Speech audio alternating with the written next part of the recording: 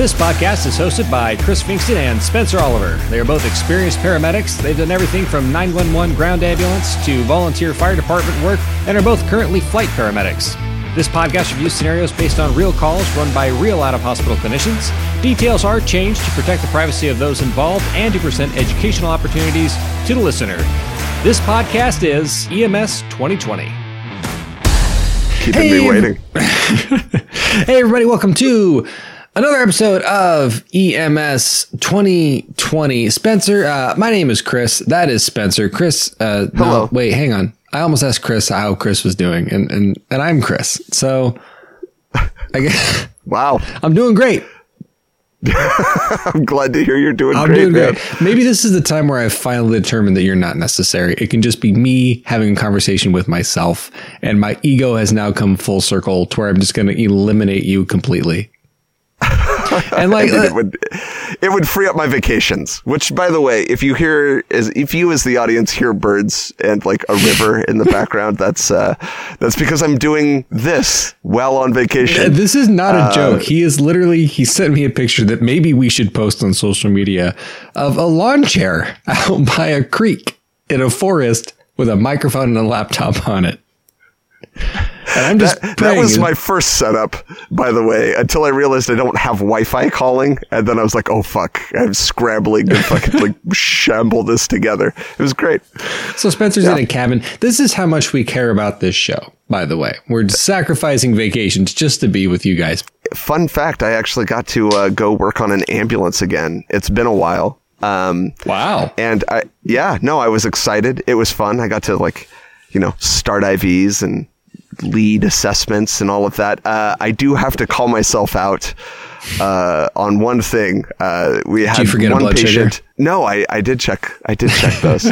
Good job. It was good. Yeah, no, I felt great. So we had a guy who's laying down. He's, mechanism of injury, whatever. We're going through the assessment, and I hit the auto cuff, and it gives me a perfectly normal pressure. And I cycle it again. There's really no change in the patient, and it comes back low, and I'm just like, well, that's not a real number. And so the first thing I do is fucking cycle it again. I'm like, all right, let's give me a real number. I don't like that one. So you did exactly what we say to not do on this show. No, totally. Yeah, absolutely, man. Which my partner for the day also called me out on. And I was like, yep, nope, I totally did that. That has been the was problem. a thing that happened. Because I have worked with... So, thanks to you guys, our show does get quite a few listens, and it's getting to the point where some people, not a lot, but some people tend to recognize us, and every now and again we get to work with people who also listen to the show. And I just want to point out, we point out these things that are problems that people do, because we also do them. We're not perfect. This is how we know these mistakes are out there. Yeah. Is because we've walked into they're cobwebs that we have just walked into over and over again. We make them as well. But I tell you what, having a podcast where you correct other people's mistakes puts a lot of pressure when you're out in the field. It's true. Speaking of pressure, man, I heard a phenomenal pushback that I'm actually going to present to you right now. Is it a pushback against something I've said? It is a pushback against something you said. And I don't know what episode, because it's a really long one. And at first I was like, fuck off. But I'm compelled. And so I present to you this. It was, you made a comment about a manual blood pressures having to be like, you're like, don't fucking tell me an odd number. You're not good enough to read in between the lines. It sounds like something I would say. No, exactly. And I don't feel that passionate about it now, but me in the moment, sometimes I don't get passionate about things. Dude, I hear you. We are the same in that way. No, so my partner on the ambulance goes like, hey, it's, you know what? Like, fucking bring on the odd numbers, because they're probably just about as accurate as the even numbers are. Like, you can't tell me for sure that little, the manometer, like, stopped exactly on this number. That's true. He's like, he's like, you know what? If it's an odd and it's close enough, like, you tell me how that's not exact.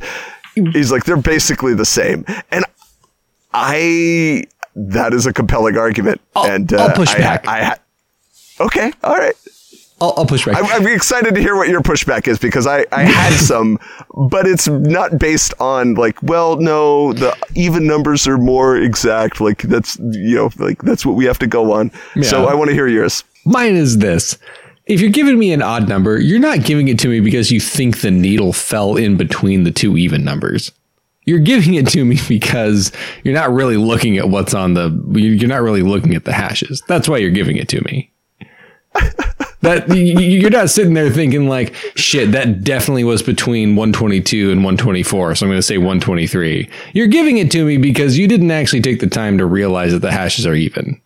That's why you're giving it to me. Now, that being said, he is 100% right. It doesn't matter as long, because what it actually probably comes from is it comes from someone looking at that monitor or looking at that manometer and looking at the gauge and seeing the needle bump halfway between 120 and 130 and saying 125. That's what it comes from.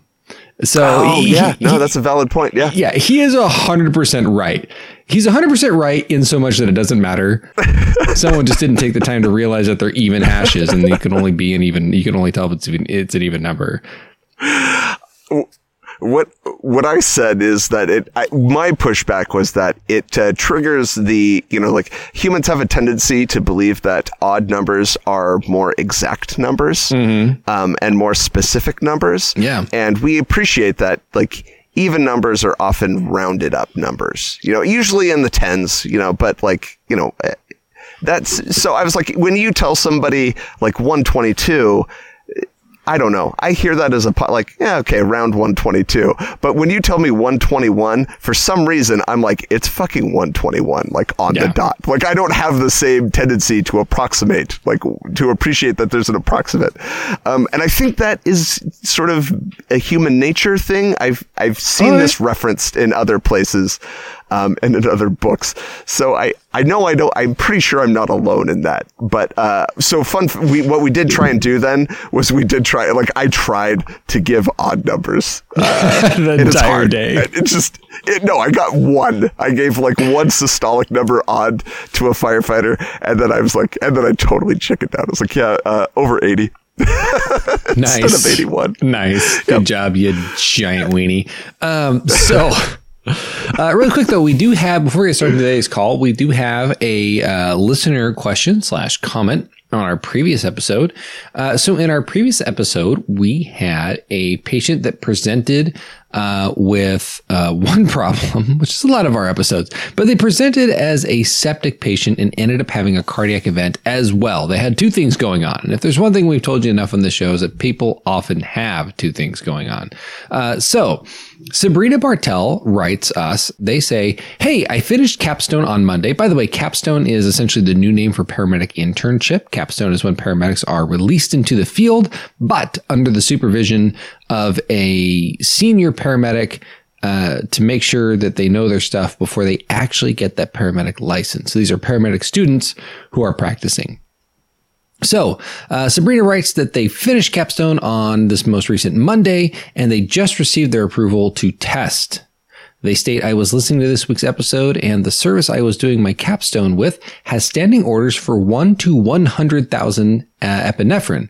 Do you think this patient would have benefited from 1 cc of that? Now, this patient was hypotensive, and they did indeed need a boost. And so for those not familiar with this, Epi comes in several flavors. You got 1 to 1,000, 1 to 10,000, and strawberry.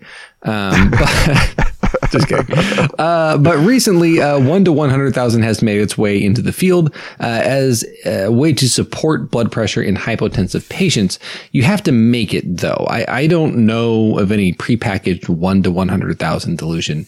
But basically what it is you take the 1 to 10,000 and you take a 10 cc saline flush, which is just saline, and you push out 1 cc from the saline flush. So there's 9 in there. And then you draw 1 cc of the 1 to 10,000 into the saline flush, and that essentially dilutes it by a factor of 10, making it 1 to 100,000.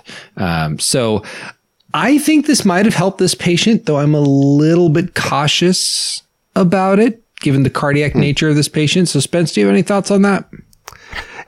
Yeah, I mean, it's possible that if they gave this, it would have helped the patient. Yeah, with the agencies that we work for, this dilution of epi is commonly used as sort of just a little bump to bridge to get to additional pressors like norepinephrine, and it really works well. And again, this patient was septic, so my initial go-to for pressure support would be fluids. Septic patients can sometimes take up to 3 liters of volume before we have to add pressors. So here's my thought, though. With this particular patient, I think I would be a lot more cautious with the fluid, just because they also had a sick heart. They had the MI going. And I would want to keep listening to lung sounds. That's another piece of this. This is one of those cases where every treatment really does seem to have kind of a downside. Yeah, it does. I'm not sure. I mean, yeah, it might help either way. Congratulations, Sabrina, on your capstone, and let us know how your testing goes. I'm pretty sure it'll go well. Yeah, you listen to this show after all, so how could you possibly go wrong? Where we can just whiff answers going I don't know, maybe bad, maybe good. Yeah. So everybody, if you do not, please do follow us on social media. Go to Facebook. If you go to Facebook, we are EMS20/20. On Instagram, we are at EMS2020 show. And if you have a call that you would like reviewed, please email to EMS2020podcast@gmail.com, just like Frosting from today's episode did. And you could end up, a little tease there about some of the names. I think you're going to like the names this time around, Spencer. But also, I want to remind everybody, follow us on Instagram and Facebook so that way you can partake in things like our Code 3 song contest that's going on right now. Basically, we want you to get on our social media and tell us what you think is the best song to drive lights and sirens to. Please don't give us Ludacris Move Bitch, Get Out the Way. It's done. There are 13 shifts of dialysis transfers that are coming to people. We even said it in the last episode. Please do not give us this particular one, and people still did. So don't give us it again. Please. No, some of you people have peppered in landmines in our song list, and I appreciate that you've done that. But some of you have phenomenal fucking taste. It's great. Some is great. I'm going to love this. But yeah, there is going to be a prize for the winner, and you can only participate in the contest by following us on social media. So please do that. And also, we should probably take a little moment to thank Amber, our social media specialist, who has been dealing with all this bullshit on our behalf just to help us out. Thank you so much, Amber, for the work that you contribute to the show every. I love you. I'm sorry I'm spending vacation doing this. Amber may or may not be married to Spencer. We'll see. By the time this episode airs, that could change. So with that, we're going to move on to today's call. So I have the words today. That's right. The words that were brought to me by the junior partner who works with a more senior paramedic in a substantially busy, overworked, and under-led system. That's their words, not mine. At the time of this call, our storyteller has only been a paramedic for a few months, but they've been an EMT basic for many years with the same agency they're now a paramedic for. So this is not only the first shift, but it's also the first call that our hero has run with this particular partner. So that's always fun. Oh, man. Yeah, it's going to be exciting. Let's describe this system just a little bit, and I'm going to do my best. This under-led system, as they say, is an urban system with high non-stop call volume. Call types range from shootings and stabbings to what could easily be considered 911 abuse. For example, I call it the AMA taxi. And this has happened to me, but apparently happens a lot here. The AMA taxi is basically where someone says, hey, I have chest pain and I want to go to a hospital that's on the other side of town. And then you take them there and they get off your gurney and they leave AMA, or against medical advice, and they walk out the front door. Essentially, you got used as a taxi because you have to take them And then you go to that hospital and they're like, good, now I'm in the town that I want to be. Yeah, I'm leaving. Because you can't hold them against their will. And so this happens. And yeah, it's basically a free taxi for them because they give you fake information. No one's getting a bill. Nothing's getting paid for. An ambulance is just out of service. But anyway, so the ambulance contract for this area is split between the city fire department and the private ambulance company. They both have transporting rigs. And I'm going to openly admit that I had a difficult time understanding how it is determined which agency gets which call. But it sounds a little bit chaotic. And it may be dependent upon level. So like a private ambulance company gets calls until they reach a certain level of available ambulances. Like, you know, they drop down to like level 2, for example. And then the fire department begins to pick up calls.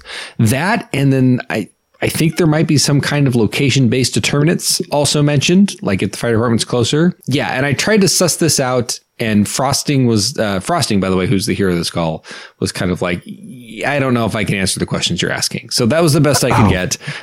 Jesus. Right. I'm already lost at how this system works. Dude, I know. It's hard. And like systems are my thing. And so I think it was just like, anyway.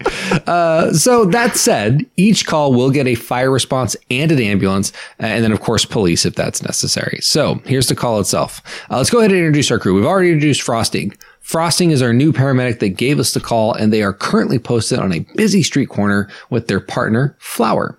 Flower has been a paramedic. I thought you were going like Frosted Flakes. Like they're great. No, but you okay? No, all right, different. No. Sorry, go on. I'm sorry, go on. Oh, all good, man. Okay, Flower, by the way, has been a paramedic for about 6 years, all with the same agency as well. It is the start of a swing shift at about 16:30. I am sorry, Spencer, you're going to have to deal with an approximate time. I'd say I'm disappointed, but this is kind of the level of unprofessionalism I've come to expect from you. So. This is it. Of all the things I've said, this is the one that crosses the line. All right, cool. Anyway, so 16:30, which is right around the time that everyone starts to head home from their normal jobs. Frosting and Flower are engaging in their normal new partner conversations, like, so how long have you and what do you like to do on your kind of bullshit. Nice. Yep. And then the radio starts to gurgle that awful sound that it makes when work starts coming through the speakers. They both get really quiet and hold their breath, hoping the radio traffic is about some faraway call that definitely won't be theirs. And Spencer, you and I have both been there. Oh, yeah. But before they can even get to the end of the radio traffic to see if it's going to be theirs, their pagers beep and their data computer lights up, and now they know it's theirs. That or they have a transfer that's occurring at the same time. Either way. But it's not. It is this call. So this call comes over as a rollover MVA or motor vehicle accident with possibly multiple patients. The location of the call is on Baking Sheet Street, just south of Oven Avenue. A rollover, yes, I'm cracking myself up at this. A rollover in the area strikes both crew members as odd because it is a slow street and there's shopping centers and strip malls like all around this spot.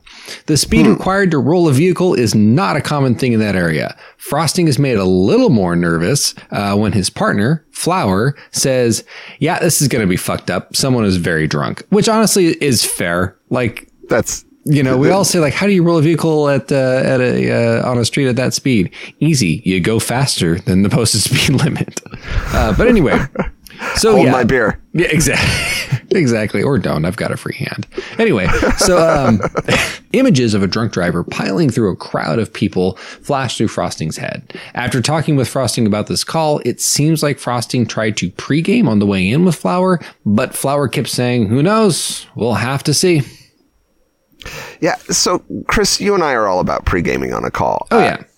But I have to admit, like, even I find it difficult to pre-game sometimes in trauma calls. Sure. Because it isn't like a chest pain call or kind of a code where you can discuss or like execute a specific protocol, just because trauma calls can be really vast in like their range. Like a toe injury is a trauma call. Very and then true. There's like, oh, fuck, like grab their toes and the rest of their parts and bodies and we'll like scoop it together. And that is a very good see point. What we could do. Let's see if we can fit the patient in a dustpan and get him off. I think in this scenario, though, the pregame probably should focus more if they were going to do it on like, hey, what's our approach in figuring this out? And like finding out the protocols that we might need to go down. A good, my pregame for trauma calls would be like, hey, I like to use the XABC, exsanguination, airway, breathing, circulation. Cool. And I would pregame this kind of like this. Okay, when we get there, let's do a quick exam. You focus on the bleeding first. You see the substantial bleeding, you stop it. And I'll move on to the head, assess the level of consciousness, airway, and I'll see what resources are available there, and we can kind of assign roles from there. And, if we have to RSI, let's review those dosages kind of right quick before we get on scene, just to keep that fresh in our head. Cool. I would also add, too, if it's a weird spot for someone to roll a vehicle, it might be worth considering that there might have been a medical event preceding the trauma. Because if people are doing weird shit, there might be some reason that they're doing that isn't just like, hey, hold my beer. Okay. Or like, I'm a really bad driver. So yeah, that would just sort of be where I would go with this pregame. Yeah. Dude, I am down. That's all right. Good points. So, hey, within about 3 minutes of being interrupted this call, Frosting can hear that a fire engine has arrived on scene and that the officer on that fire engine immediately requests a second ambulance and asks for the location of Flower and Frosting's rig. Flower tells them that they will be there within 2 minutes. I should point out that Frosting is the one driving at this point. Flower sitting in the passenger seat, working the radios. The fire engine on scene copies this only to ask again in about 30 seconds for an updated ETA. I am going to assume some time dilation is occurring. So, time dilation is a real thing. It is. Time dilation is when you're on scene and there's shit going on, like 1 second feels like an eternity. And I've had this example too, where like you say, hey, I'll be there in 2 minutes. Great. 30 seconds later, where are you? It's like, I'm now 1 minute, 30 seconds away. Where do you think I am? But anyway. It's always in the worst possible way. It's either like you're stuck in that second that it's eternity, or you're transporting to the hospital and suddenly your 5 minutes have just gone and you're like, we've only been in the back for like 30 seconds. I still have all these things to do. The perception of time never seems to work with you. That's all I'll say. So anyway. After they ask for the updated ETA, they say that they will be there in about a minute, and they arrive as advertised about 1 minute after that. The scene is nuts. It's chaotic. They see what Frosting, who gave us this call, described as an audience of people around the call. They're walking through the scene. They're recording everything on their fucking phones. And remember, this is a busy shopping district with strip malls and lots of foot traffic. Frosting said it was very difficult to see who was involved and who was just like checking out the scene or live streaming or Snapchatting or Snapbooking, whatever you guys do. They see Instabook. This is why we hired someone, by the way, to be our social media person. They see a small pickup, like a Toyota Tacoma sized pickup, on its top. There's a fire engine parked next to it, and police are on scene as well. They can see a second fire engine approaching the scene from the opposite side of their ambulance, from where their ambulance is approaching the scene, as the first engine radios for Flower and Frosting to park next to the overturned pickup. So, just to kind of briefly describe the scene, so our crew navigates to where they're requested, but essentially this scene takes up about what I would say is a short city block. On a north-south running road. So the north part of the scene is cordoned off by 2 cop cars that let the ambulance by. The south end of the block is cordoned off by 1 cop car that's blocking the northbound lane. So oncoming traffic can't come in, but traffic can leave. There's the second fire engine is kind of making its way around on the south end. You've got the overturned pickup truck that's kind of sideways in the road and on its top, pretty much square in the middle of the block. And the first fire engine is about 10 yards south of that truck. So our ambulance goes in. They park right next to the overturned vehicle.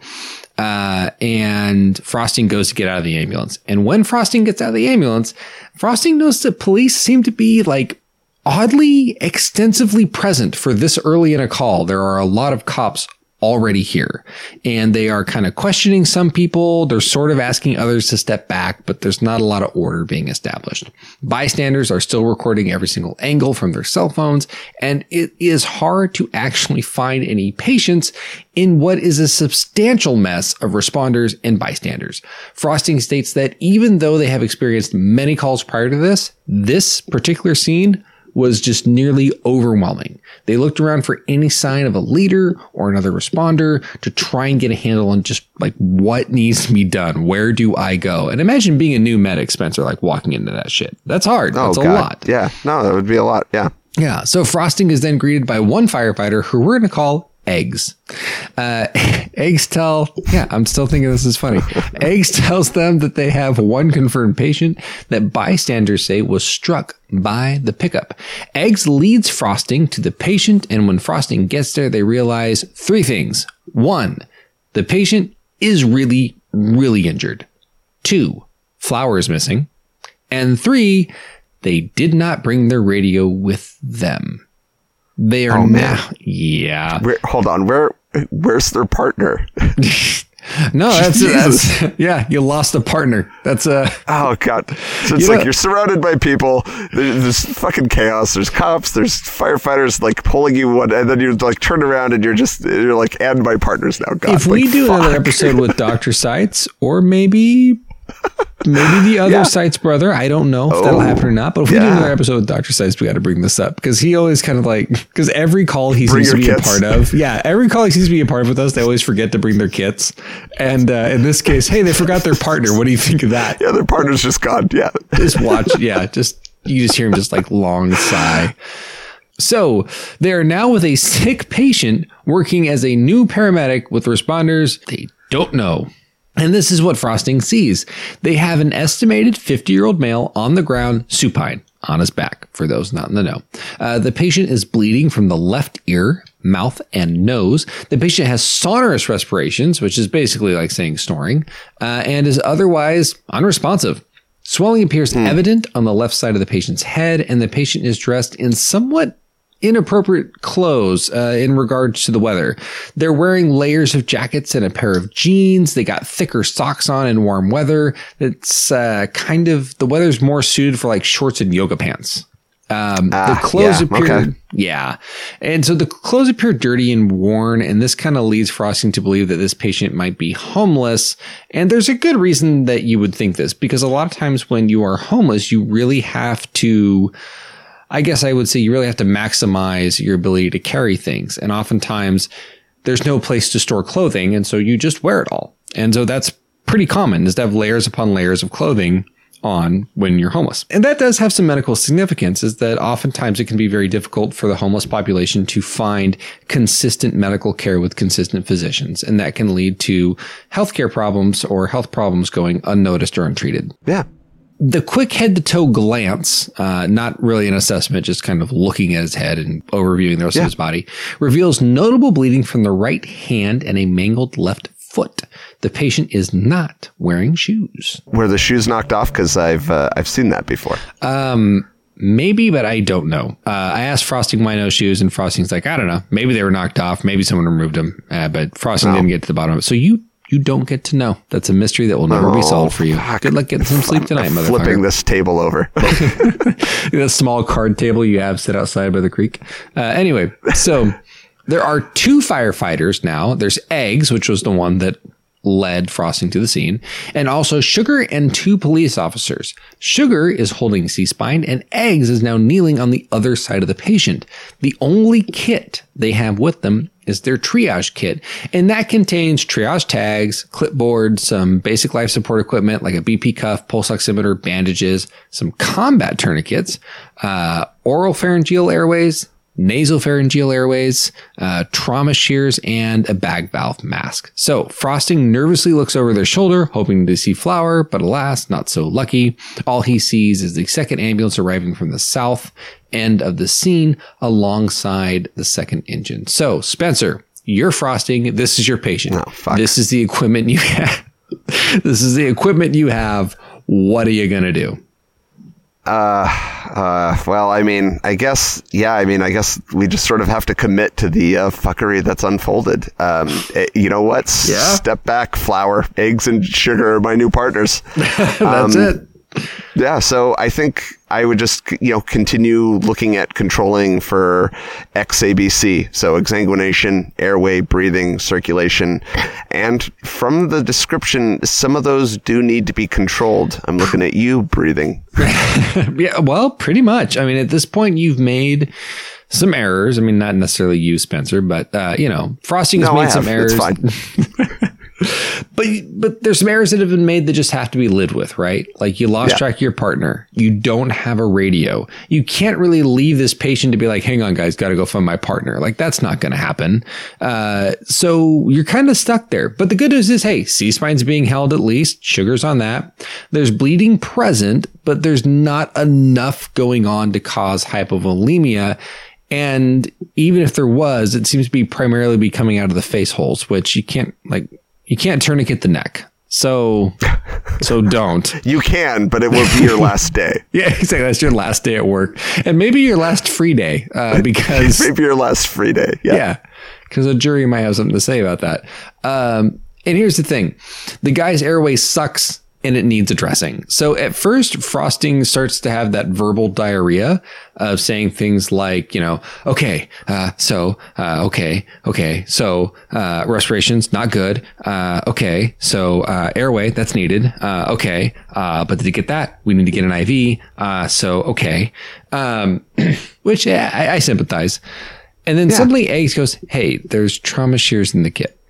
And Frosting kind of takes that to mean like Eggs is suggesting like exposure's the next step. And Frosting kind of starts to grab that because we've talked about this before. When there's chaos but no leader, people will take any kind of leadership, whether it's wrong or right. But Frosting then turns to Eggs and Sugar and does what I'm going to say is an admirable job of working with what you have. And Frosting says, hey, until we get more people, I'm going to prioritize that airway and bag him. He's not breathing adequately enough. And then Egg says, well, shouldn't we suction first? And then Frosting says, yeah, but do you have suction here? And then Eggs thinks for half a second, probably realizing, oh, good point. And then says, I'll call for it. Eggs radios asking for full kits to be brought to the patient near the overturned truck. Frosting then asks Eggs to grab some vital signs while Frosting bags the patient without oxygen as no tank is available. Frosting does place an OPA and notes that there is no gag reflex. So before we move on those, Spence, really quick, what are your thoughts on bagging without suctioning? And there's like a mouthful of blood. I've got an opinion, but I'm curious what you think. Oh man. That's not a good situation. What about this? Maybe apply like the poor man's suction, which I mean, to essentially be like, you guys log roll the patient with the providers you have controlling for C-spine. Oh, gravity suction. Okay. Just to exactly. And like turn them to like let the blood drain out of their mouth, thereby clearing the airway.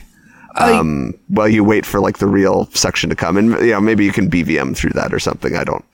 My opinion kind of sits with you, Spence, on that. Like, I understand not wanting to bag blood into the patient's lungs because that's essentially aspiration. That can cause a lot of problems down the road that are worth thinking about. But the problem is this patient, to me, so far, I mean, clearly head injured. You got a swollen face on the left side. You've got blood coming out. I think I would rather perform like a log roll tilt. Get that blood out, like you were saying, the gravity suction or essentially recovery position, then bag, then wait for a suction in what is very much a chaotic scene. So you really don't know when that suction is going to get there, and do nothing for this guy's oxygenation. Another thing, I would say even just placing the patient on their side, provided you're giving C-spine support, because this patient needs C-spine support. Even if you're not going to bag, log roll them onto their side with C-spine support. So that way blood is not falling back into their airway. And that will allow whatever little respiratory drive this guy has to work a little bit better. So I think there are some options other than just straight bagging. But Kind of unfortunately, but I would say better than nothing. Bagging just seems to happen in the supine position. They don't roll them. All right. But Frosting bags, and Frosting isn't really sure if good ventilation or oxygenation actually occurs, even though the bagging is occurring. All Frosting knows is that they're trying their best while a crowd of people witness and record every action that's occurring. Frosting still has no idea what has actually happened here because it's a clusterfuck of a scene. If there are other patients, like, for example, where is the driver of this vehicle? Bystanders said this guy was hit, but where's the driver of the vehicle? And it feels like this whole scene is taking an eternity. Like they're just sitting there being recorded and everything is taking forever. Yeah, I mean, it's probably only been like 30 seconds, but yeah. Right, that's true. Because of the stress-induced time dilation. It feels like 3 days. Feels like it is so true at EMS. You can feel like you pulled a 72 inside of a 12-hour shift. But anyway, with no other interventions really available that Frosting can, perform, they feel essentially stuck in kind of that ruthless EMS like purgatory. So the vital signs by Eggs come back as this: blood pressure 167. An odd number. You're fucking over palp. Yeah, that Eggs just fucking made up. But anyway, I'm kidding. Nice. Pulse comes back as 58 and saturations are 81%. After Eggs, it's not great. After Eggs reads the vital signs off, Frosting hears the sound of kits hitting the pavement behind them, a sound almost as sweet as the sight of his partner, Flower, arriving as well. So Flower begins to ask to be brought up to speed on this chaotic mess of a patient when another firefighter, the officer from that first engine, interrupts. Officer Sand tells Flower that they need Flower elsewhere to help finish triaging. And Flower just says, nope. Nice. Yeah. Wow. And Sand responds with, nope. You can't just nope. Yes. There were initial reports of multiple patients, and I cannot commit my resources to just one until I know that that isn't true. Flower says, there's only one patient. It's this one. If you still want help, you have another engine and another ambulance. Frosting feels that they are obviously observing the end of a much longer conversation that happened between Flower and Sand, and perhaps Flower has discovered exactly what the hell happened, and Frosting sure as fuck is curious.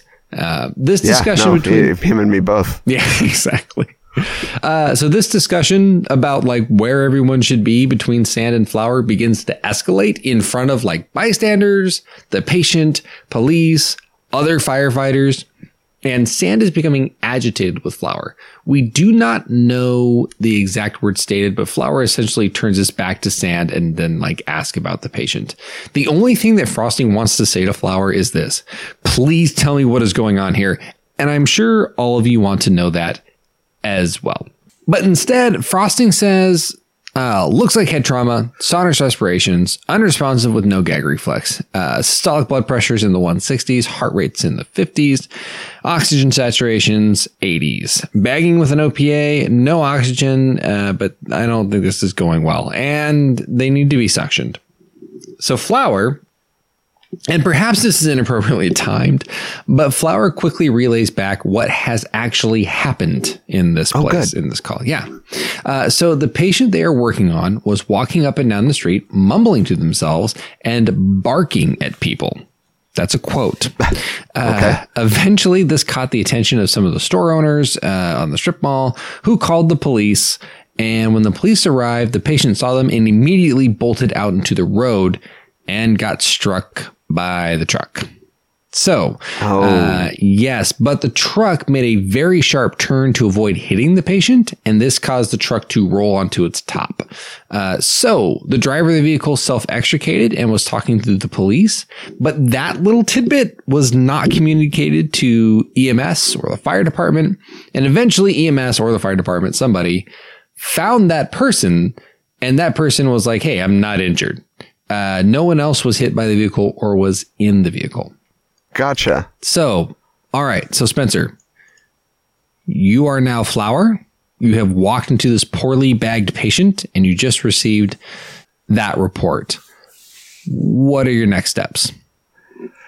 Ooh, yeah, I mean, I think airway and breathing sort of take precedence at this point. You know, if the patient's saturations are 81% and he's got a head injury, that's no bueno. So, yeah, I think we need to suction. We need to get oxygen attached to the BBM.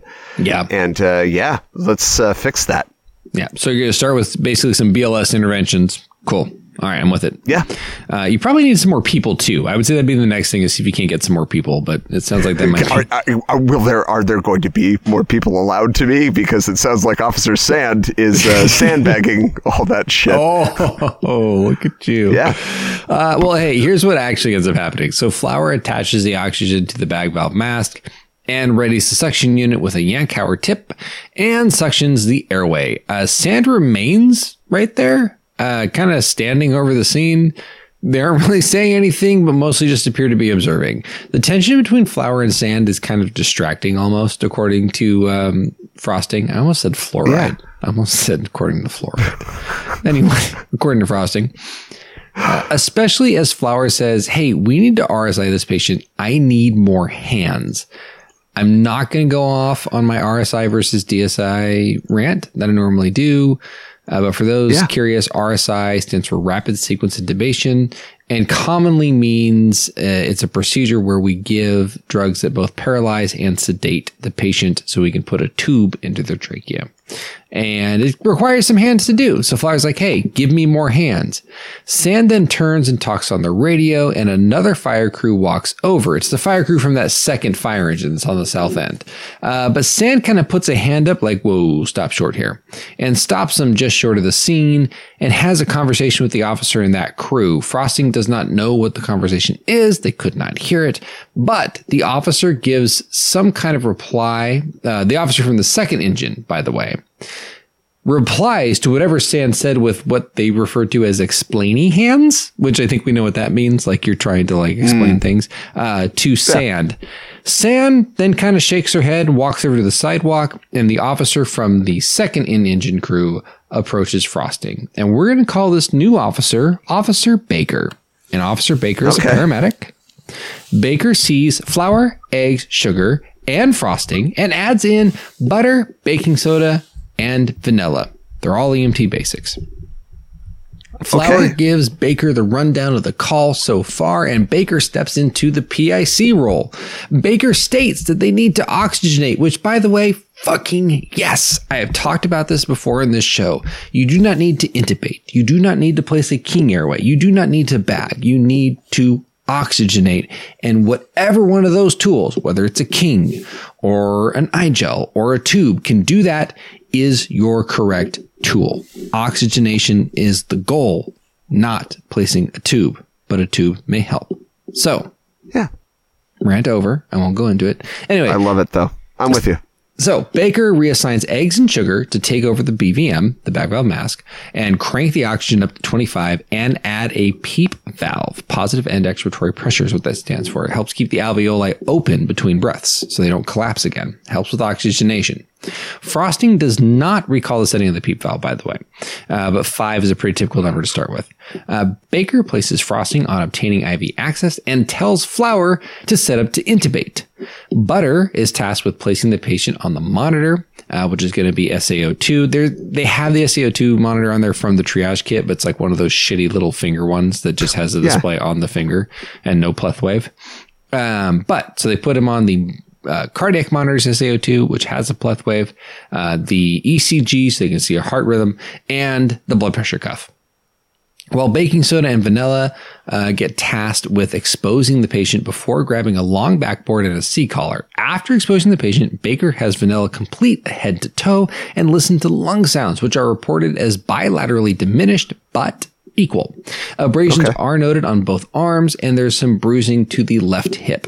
Pupils are unequal. I don't know which pupil was bigger or smaller, but they are reported as unequal. So fair enough. It seems like they're pre-oxygenating. They're setting up to intubate. Spence, what are some predictions on how this intubation attempt is going to go? Do you have any? Yeah, I think it's going to be a piece of cake. Oh, look at you! Because I'm seeing what you've put together here. Hey, can I circle back real quick? Yeah. To something earlier. I like that they did their assessment. I think personally I would have probably done like the PEEP for oxygenation after I'd done the chest assessment, just in case like lung sounds aren't equal and we're worried about like a tension pneumothorax. That's or good point. Something along those lines. And I know like the vitals don't really support it, but I would still have preferred lung sounds to have been listened to. This is a nitpicky item, but yeah, just, I mean, out of an abundance of caution. But it's a good point. There are definitely some protocols out there, because the problem with PEEP is that if you have a pneumothorax, there are some opinions out there that PEEP can worsen a pneumothorax, and there are protocols out there as well that will say, hey, like, don't apply PEEP if you suspect a pneumothorax. And the only way you can know that there's a pneumothorax is if you do a chest assessment. No, good point, man. Good catch. But you are right. It does go well. So SATs prior to intubation were 95%, after all that oxygenation work they did. Frosting obtained IV access with a big old 16 gauge and a left, and a left AC. And Frosting went ahead and prepared succinylcholine and etomidate. Succinylcholine, by the way, is a paralytic. Etomidate is a sedative. So those meds do what they do. In other words, succinylcholine causes the patient to vesiculate, which is some minor like tremors. And causes their jaw to go slack so they can be intubated. And etomidate, hopefully provide sedation. But yeah, and then Flower made the first intubation attempt. So the first intubation attempt was actually a miss, and the saturations during this intubation attempt dropped back to about the high 80s. But Flower recognized that. But Flower recognized that. And also recognized that more suctioning was needed, and that they should have used a bougie. You and I have talked about using the bougie so many times. They went ahead and backed out with their laryngoscope and had the patient bagged back up to about the mid 90s, right around 95% again. They briefly suctioned, and then they used the bougie on their next attempt. And guess what? Patient is now intubated. Nice. Hey, Chris, real quick, how long did they bag before like each intubation attempt? It seems like the SATs dropped off pretty quick. No, that solid observation. So I asked the same question. They essentially did the intubation attempt immediately after the saturations hit 95%. Okay. So, so real quick, if you're listening, you want to continue to bag the patient after you've achieved that goal of, like greater than 95 or greater than 94 for just at least like 3 minutes or so. And the reason is that we want to denitrogenate the air in the lungs. Even if you're at 100% saturation of the blood, because this is a valuable step because it allows the blood to keep picking up oxygen as it circulates through the lungs, even if there's no ventilation occurring. Remember, air is typically only 21% oxygen, and the rest of that without the small caveat of like that, like 0.1 that's like carbon dioxide or whatever. The rest of it is nitrogen. So if we can change that ratio in the lungs, then our intubation attempts have a significantly decreased impact on their SpO2. Solid point, man. So the patient is then placed in a C-collar. Flower then guides the log rolling of the patient onto the spine board, because Flower, after all, is at the head of this intubated and C-spine patient. By the way, that's how you log roll a patient. Always have the head count, even if they're not intubated. And the reason being is that if the person holding the head isn't ready to log roll and you log roll, then you essentially end up twisting this person's neck. It's worse if they're also intubated, because that can also dislodge the tube. So the person at the head counts. So they are definitely, the person going on time. So that's why you do that.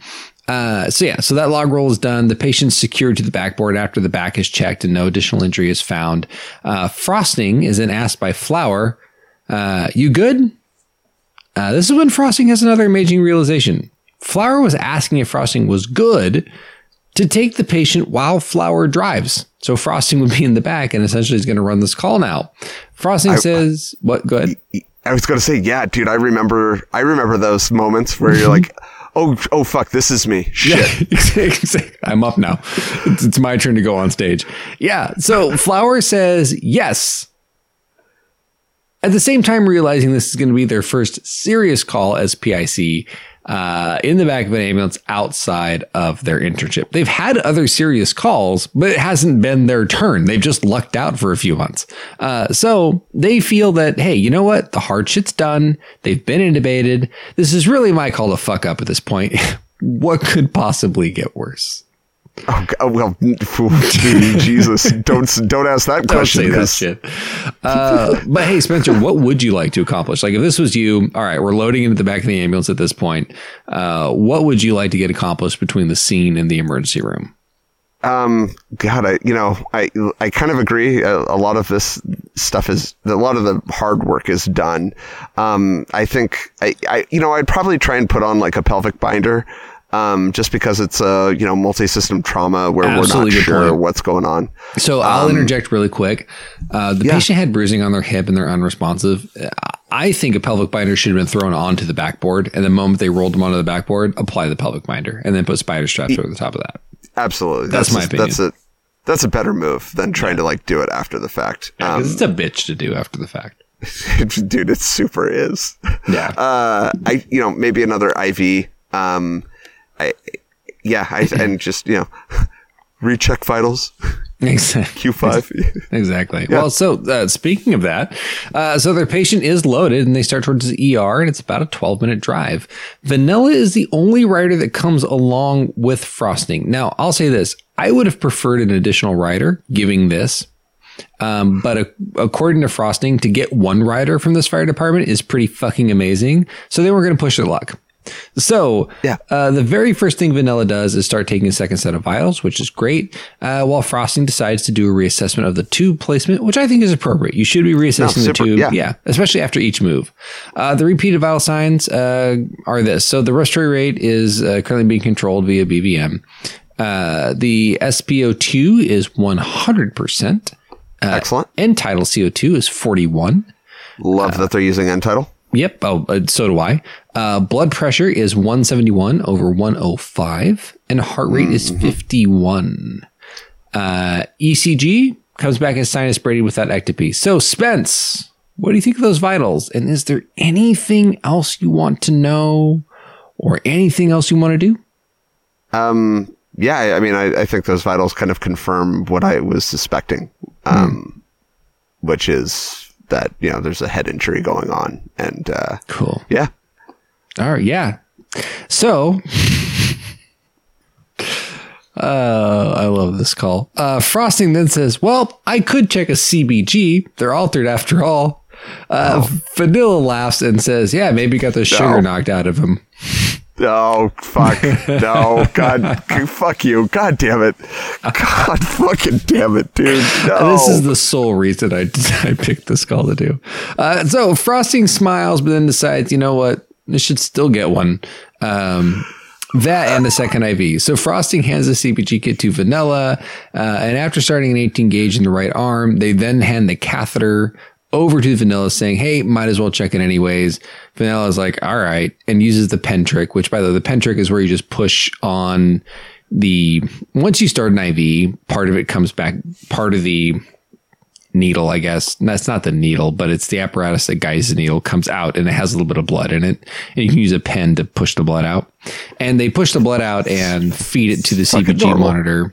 And, the monitor, no, it's not. The monitor reads low, below 20. And for our millimoles per liter friends listening, that is going to be less than 1.1 millimole. And by the way, if you want to convert, just take, so if you have the US, which is deciliters per milliliter, just divide that number by 18 and that gives you your millimoles. So. Oh, that's clutch. Nice. Yeah.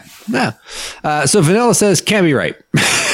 And Frosting then snags a second CBG kit from their medical kit and hands it to Vanilla, who uses a lancet on a finger instead of the IV catheter, because sure, that's the problem. And it says, again, low 20. Low, below 20. Yeah, I know.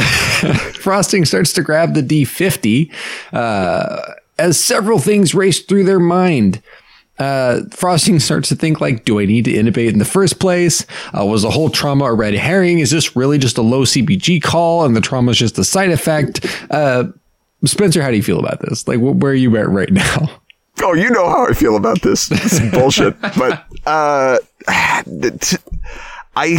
what I think is, I totally understand the doubt here, but I think the physical findings on the patient make it really likely that this is trauma related. But I mean, like, the low fucking blood sugar doesn't help. No, it doesn't. And here's the thing. And frosting is on the same page as you are.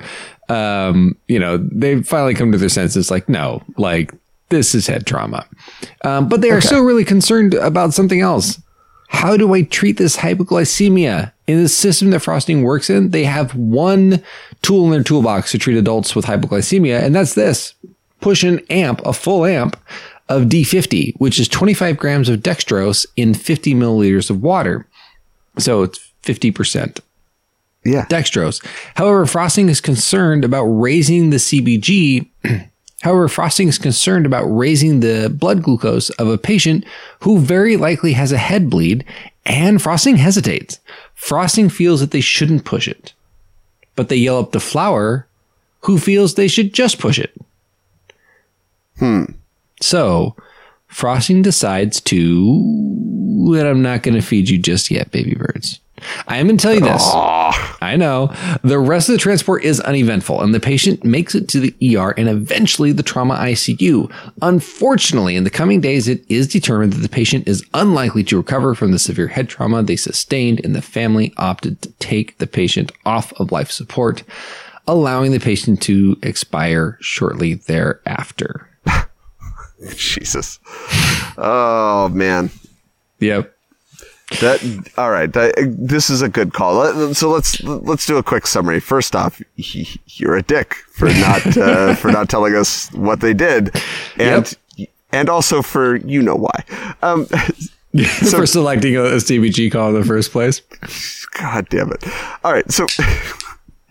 Let me make sure I'm correct here. So essentially, what we have here is we have two medics, Flour and Frosting, who arrive on a scene that's just basically fucking absolute chaos. There's an overturned vehicle, there's people everywhere videotaping everything, and it's really hard. Like, they don't know who really is like a patient or who isn't.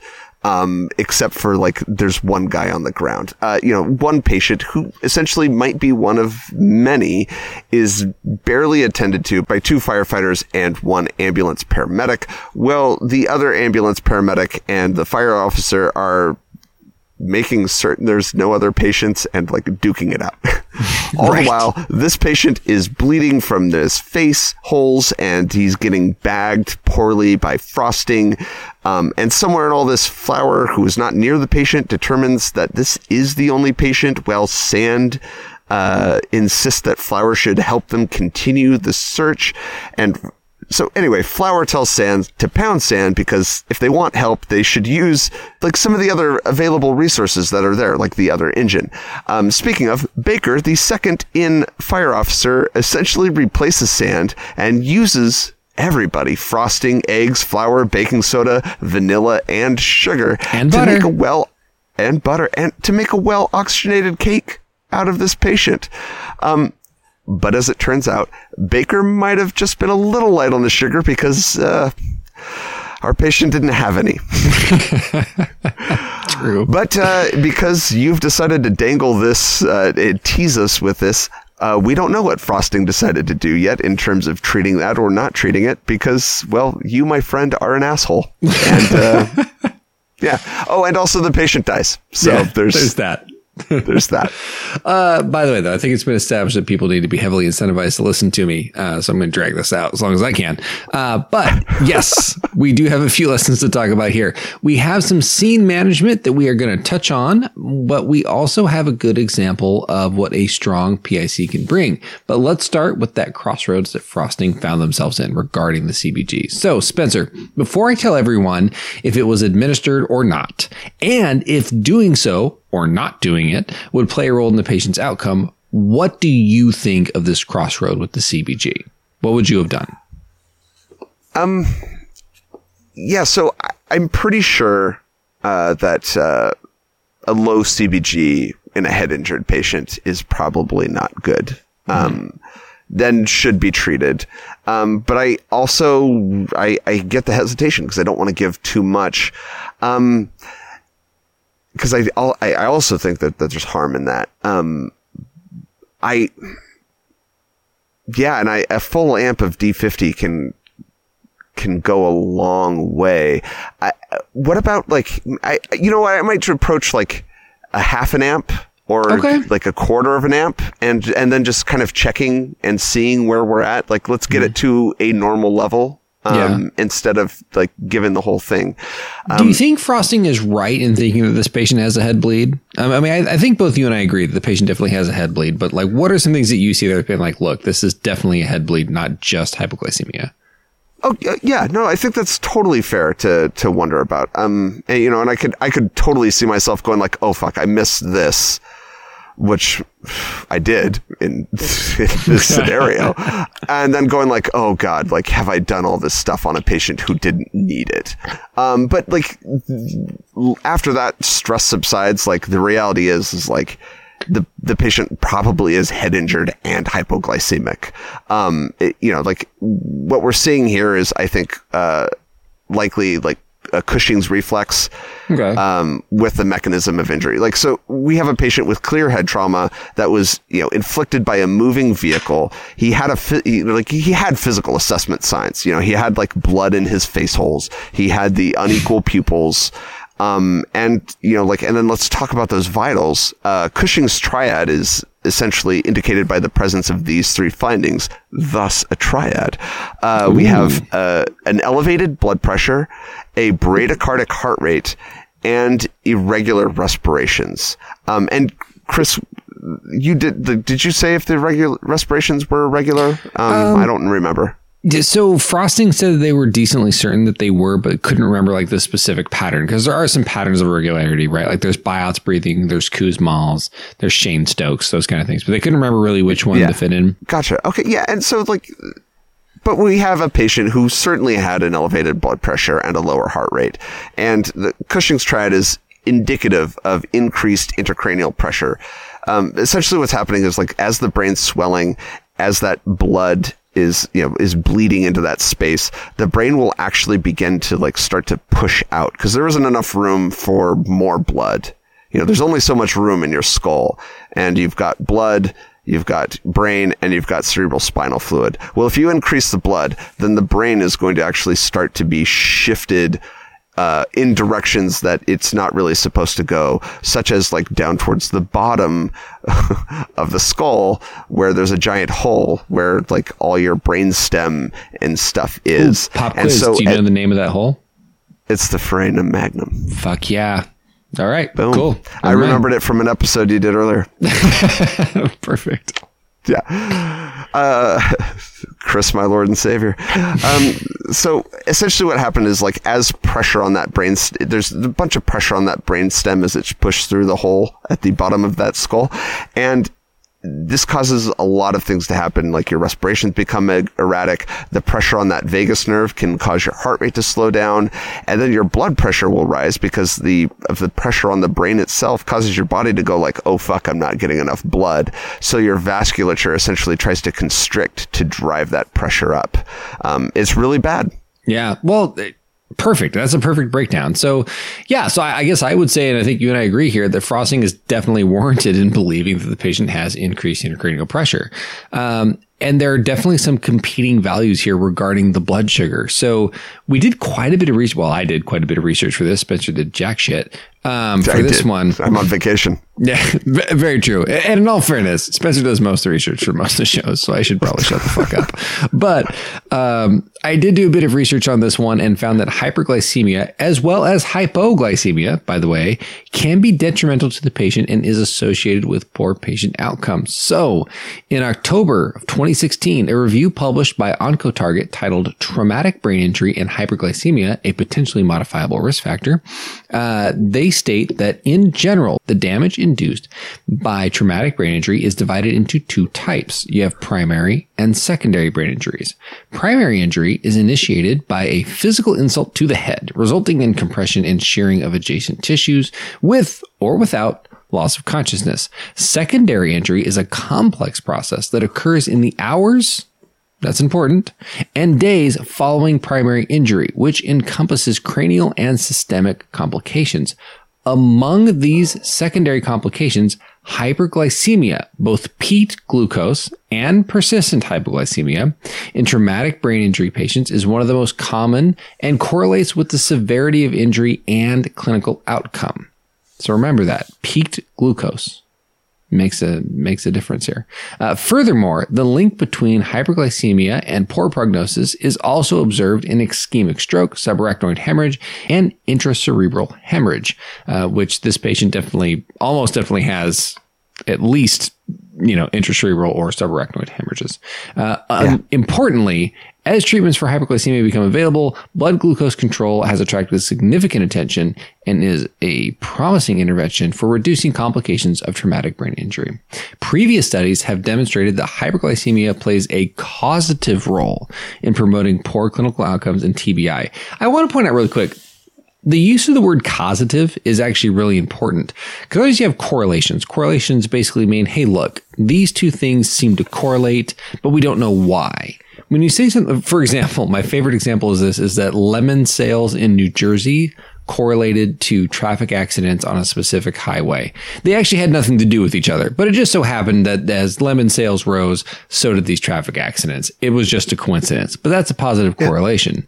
Causative role means that we believe, or we have enough evidence to believe, that the lemon sales are actually causing these accidents, or in this case, that the hyperglycemia is actually causing poor patient outcomes.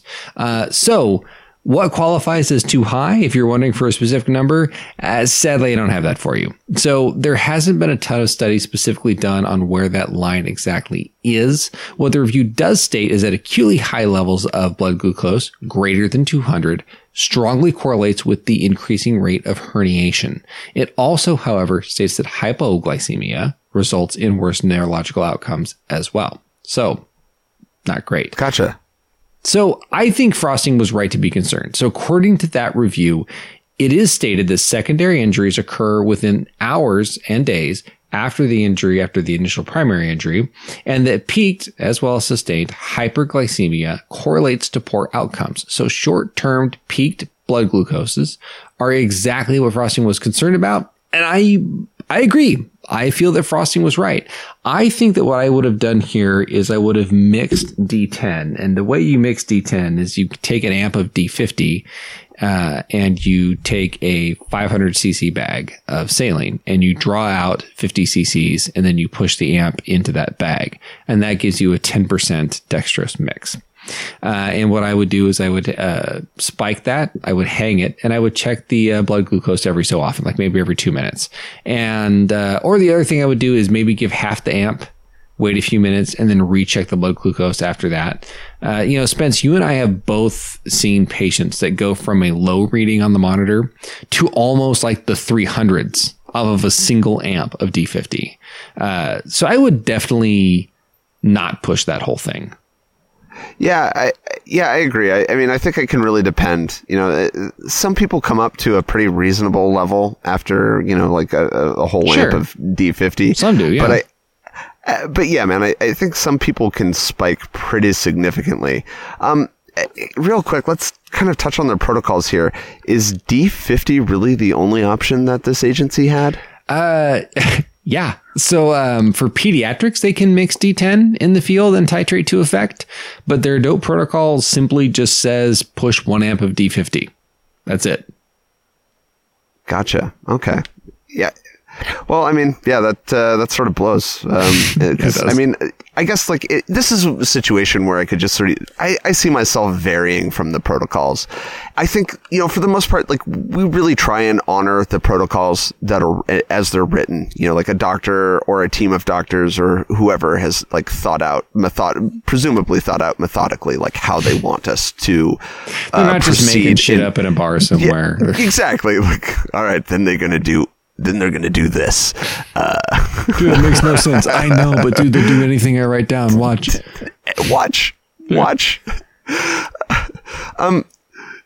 But there's also situations where you can't write a protocol for every situation. I guess is the summary of this. And so like there are moments where your protocol will say one thing and you'll be like, yeah, but in this situation, the protocol isn't correct. And I think we need to deviate from that to do the most right for the patient,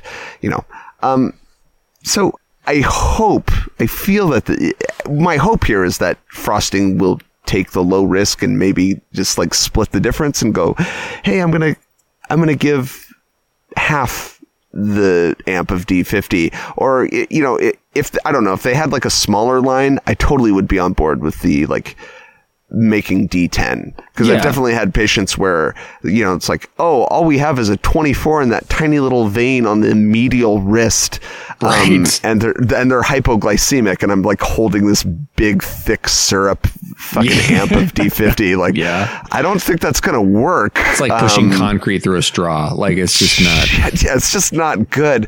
And in that situation, like we just threw it into a saline bag, and then we just dripped it in. And in fact, by the time we got it in, we'd only gotten like 100 mils in, and the patient was up to, above normal, just barely above normal. So that ended up working out. Right. So I think that's what I'm hoping that they're going to do in this situation. And I just don't see, like, if you broke from protocol, I can't imagine a physician getting angry and being like, you gave half an amp of D50 and got them to the correct blood sugar without giving more. You're fired. Like, I just don't see that happening. You know what I mean? Turn in your badge and gun. Yeah, exactly. Oh God. Yeah. I really don't see that happening. Yeah. Okay. So dude, spill it. Spill what? Dude, come on. I don't. Yeah. What do you want to? Yeah. All right. So the CBG, what did he do about it? He grabbed the amp and he pushed the entire thing. And guess what it brought a CBG to? Oh, fuck. I don't know what. Just tell me. It came up to 140. It was fine. It had nothing to do with the patient's outcome. But it's still a good point to bring up. No, okay. but yeah. I can see why you teased it out till the end. Yeah, exactly. Because if I dropped it at the beginning, people would have turned it off by now. All right. So a couple other lessons before we wrap this up. One of the things that I want to point out, this is another great example of where having that PIC, having someone that says, I'm the PIC, this is what's going to happen, and does nothing but assign roles, is absolutely valuable. Because here's what I want to point out. This wasn't necessarily a paramedic heavy scene. You had 3 paramedics total, right? You had Frosting, Flower, and Baker. Baker ended up being the PIC kind of at the end from the fire department, even though they didn't maintain patient care the whole way through. Baker was there. Now, a lot of people are like, oh, the paramedics need to be there to do paramedic, treatments and that kind of stuff. No, in this case, Baker took the role of PIC, and all Baker did was assign roles. That's it. Because Spencer and I have talked about this time and time again. If you don't assign roles, if you don't tell people what they need to do, they'll find something to do, because we're all good-natured responders and we all want to be, helpful. So we will do something. But the problem is we don't necessarily communicate well what we're doing, and things can just get chaotic. Early on, Frosting did something that I would call sort of an example of not being a great PIC. And that was when Flower arrived. Frosting basically read off some vitals to Flower by saying like, hey, SATs are in the 80s. This is this. So Frosting painted a poor picture of the patient to Flower, which is kind of a maneuver that a lot of people do when they want something to happen, but they don't really want to step in that leadership role. It's kind of like saying like, hey, look, the frosting here is strawberry, and the customer really wanted blueberry frosting, without saying, hey, we need to make a new cake with blueberry frosting. And that's kind of where that was kind of going. There wasn't really a PIC. And even when Flower kind of got in, Flower, I think part of Flower's issue with not necessarily taking PIC was that Flower was still kind of angry with Sand, and that can kind of weigh down a scene. And so Flower did some of the more necessary things like attaching oxygen and getting suction ready, but Flower ended up involving themselves in interventions, and it gets hard to be a PIC from that perspective. Spence, you and I have talked about this. It's like dunking your head underwater. I'm sure the game has now evolved where someone should be taking a drink somewhere, now that I've said that. But anyway, there's the EMS 2020 drinking game. Follow us on social media to essentially kill yourself with alcohol. But yep. Please don't, by the way. We don't advise drinking in excess. So I was going to say, wow. Since when? Yeah, exactly. Since now. But anyway, so but I'm glad you clarified in excess. That's the key piece. Yeah, in excess. I didn't say don't drink. I just said, don't drink in excess, and in excess is between you and your doctor, and the cop that's about to pull you over. Anyway, moving on. So yeah, if you dunk your head underwater to do an intervention, you kind of lose track of what's going on above water being the rest of your scene. And then all of a sudden you pop your head back up. It's like, all right, man, what happened? Because the only thing you could focus on while you're underwater was breathing. Or in this case, the only thing you could focus on while you're doing an intervention is the intervention.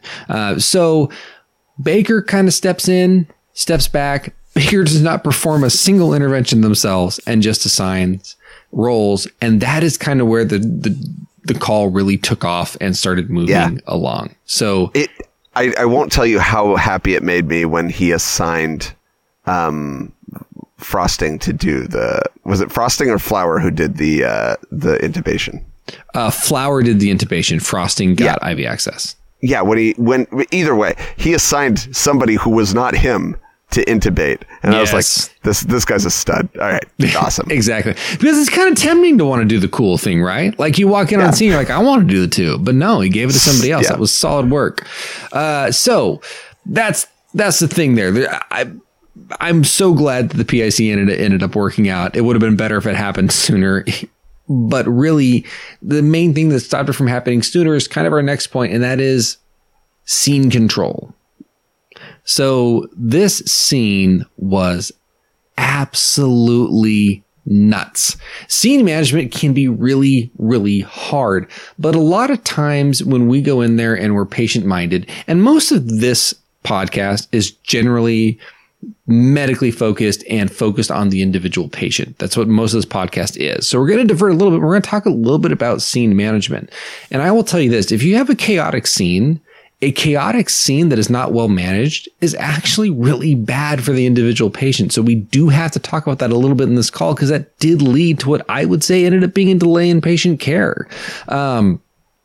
When they initially arrived, you had patients walking in and out of your scene.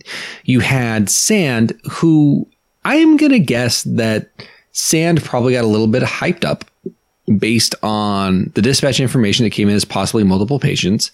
And then you walk into a scene, you've got an upside down truck. You have cops everywhere, oddly, because you don't know the full story yet.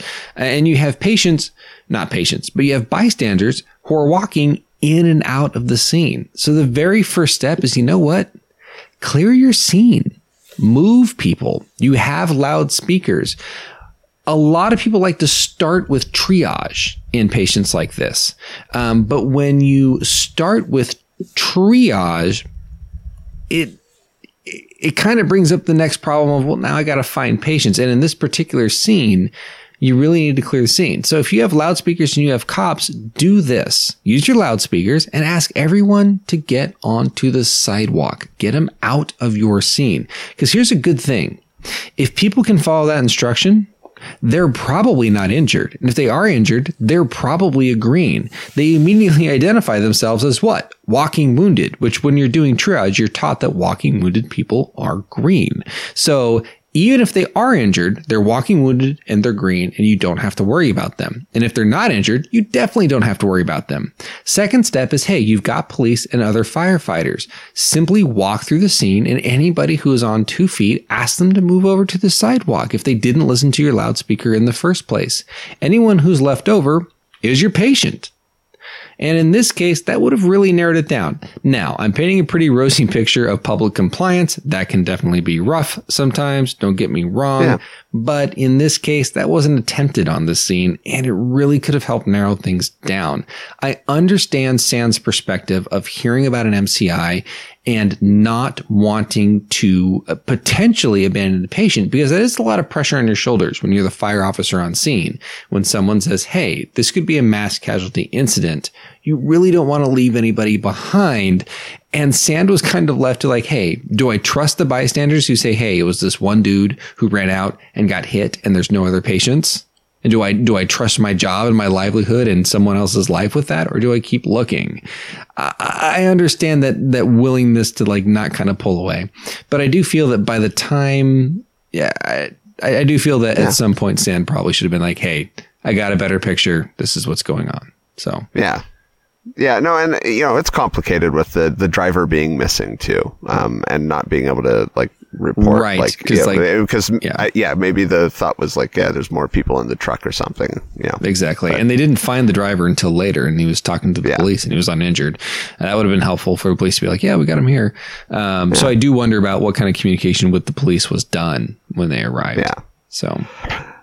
Well, apparently I'm going to call myself out twice in one episode, because here's one where I conveniently went like, okay, we've got a patient who sounds like they might have been having some kind of, possibly like mental health crisis preceding this event. And I did say at the beginning of this episode, like, hey, we need to be cognizant of like a medical event. But I was thinking the driver of the truck, to be honest. But like, again, like here, it's like, okay, we explained why the driver turned, but and then I was like, all right, well, we've got this guy who's walking out here, who's barking at people. Like, maybe there's a mental health component, and that's why he's in front of the truck. And I just did not do the thing that I say we need to do, because it's so easy to forget to do it, which is, hey, you found one explanation, keep looking. Exactly. And fuck me, I was not curious. God damn you. Well, and I'll commend Frosting on this, because one of the things, what I would have liked, and this is one conversation I did have with Frosting, is I did ask him, like, hey, did you check the CBG because you were concerned that the patient appeared altered before the accident? And Frosting was like, yeah, I would like to say that that's why I considered the CBG, but I literally considered the CBG because I had nothing else to do on a 12-minute ride. And that's the only reason I did it. Which, that's fair. I think that's why we do a lot of things. But like sometimes having a systematic approach to things sometimes is like that's the good way to do it. You're panning for gold, but you find the things. Exactly. So, all right. So to sum it up, remember that you will come across scenarios that your protocol book can't possibly cover. And it's these times that your education is going to come to the rescue. So in this case, the variance was pretty mild. Like, hey, push half the amp. And we talked about that, but I also want to talk briefly about, like, sometimes it can actually be more substantial a variance needed. Like, maybe you need to give an additional dose of a medication, for example, like extra Versed or something like that. And in those cases, OLMC is your friend. You contact online medical control. But remember, present your case to OLMC clinically and with confidence. In my experience, OLMC is less likely to give you the boilerplate, hey, dude, just follow your protocols response if you do, because I have seen that happen. Someone calls and says, hey, we've given them, 3 doses of Versed. They're still seizing. We want to give them a 4th dose. Can we have it? But if you say it with lots of stutters and over explanations, I'll be like, yeah, follow your protocol and get them to the hospital as quick as you can. That's going to be their boilerplate response. So present it clinically and confidently, and you are much more likely to get a more cohesive answer. As always, we promote having a strong PIC. This was another great example of that. This call was dripping with chaos, and having a strong PIC walk in and simply assign task was what finally moved this call out of that EMS purgatory. The scene management can be difficult, especially with all the chaos going on. If you have a crowd, utilize police, utilize loudspeakers. A simple, if you're able to move to the sidewalk, can absolutely help. Have police and firefighters work their way through the street and ask everyone who is walking to move off of the street. Those left are injured. Yeah. And check a fucking blood sugar.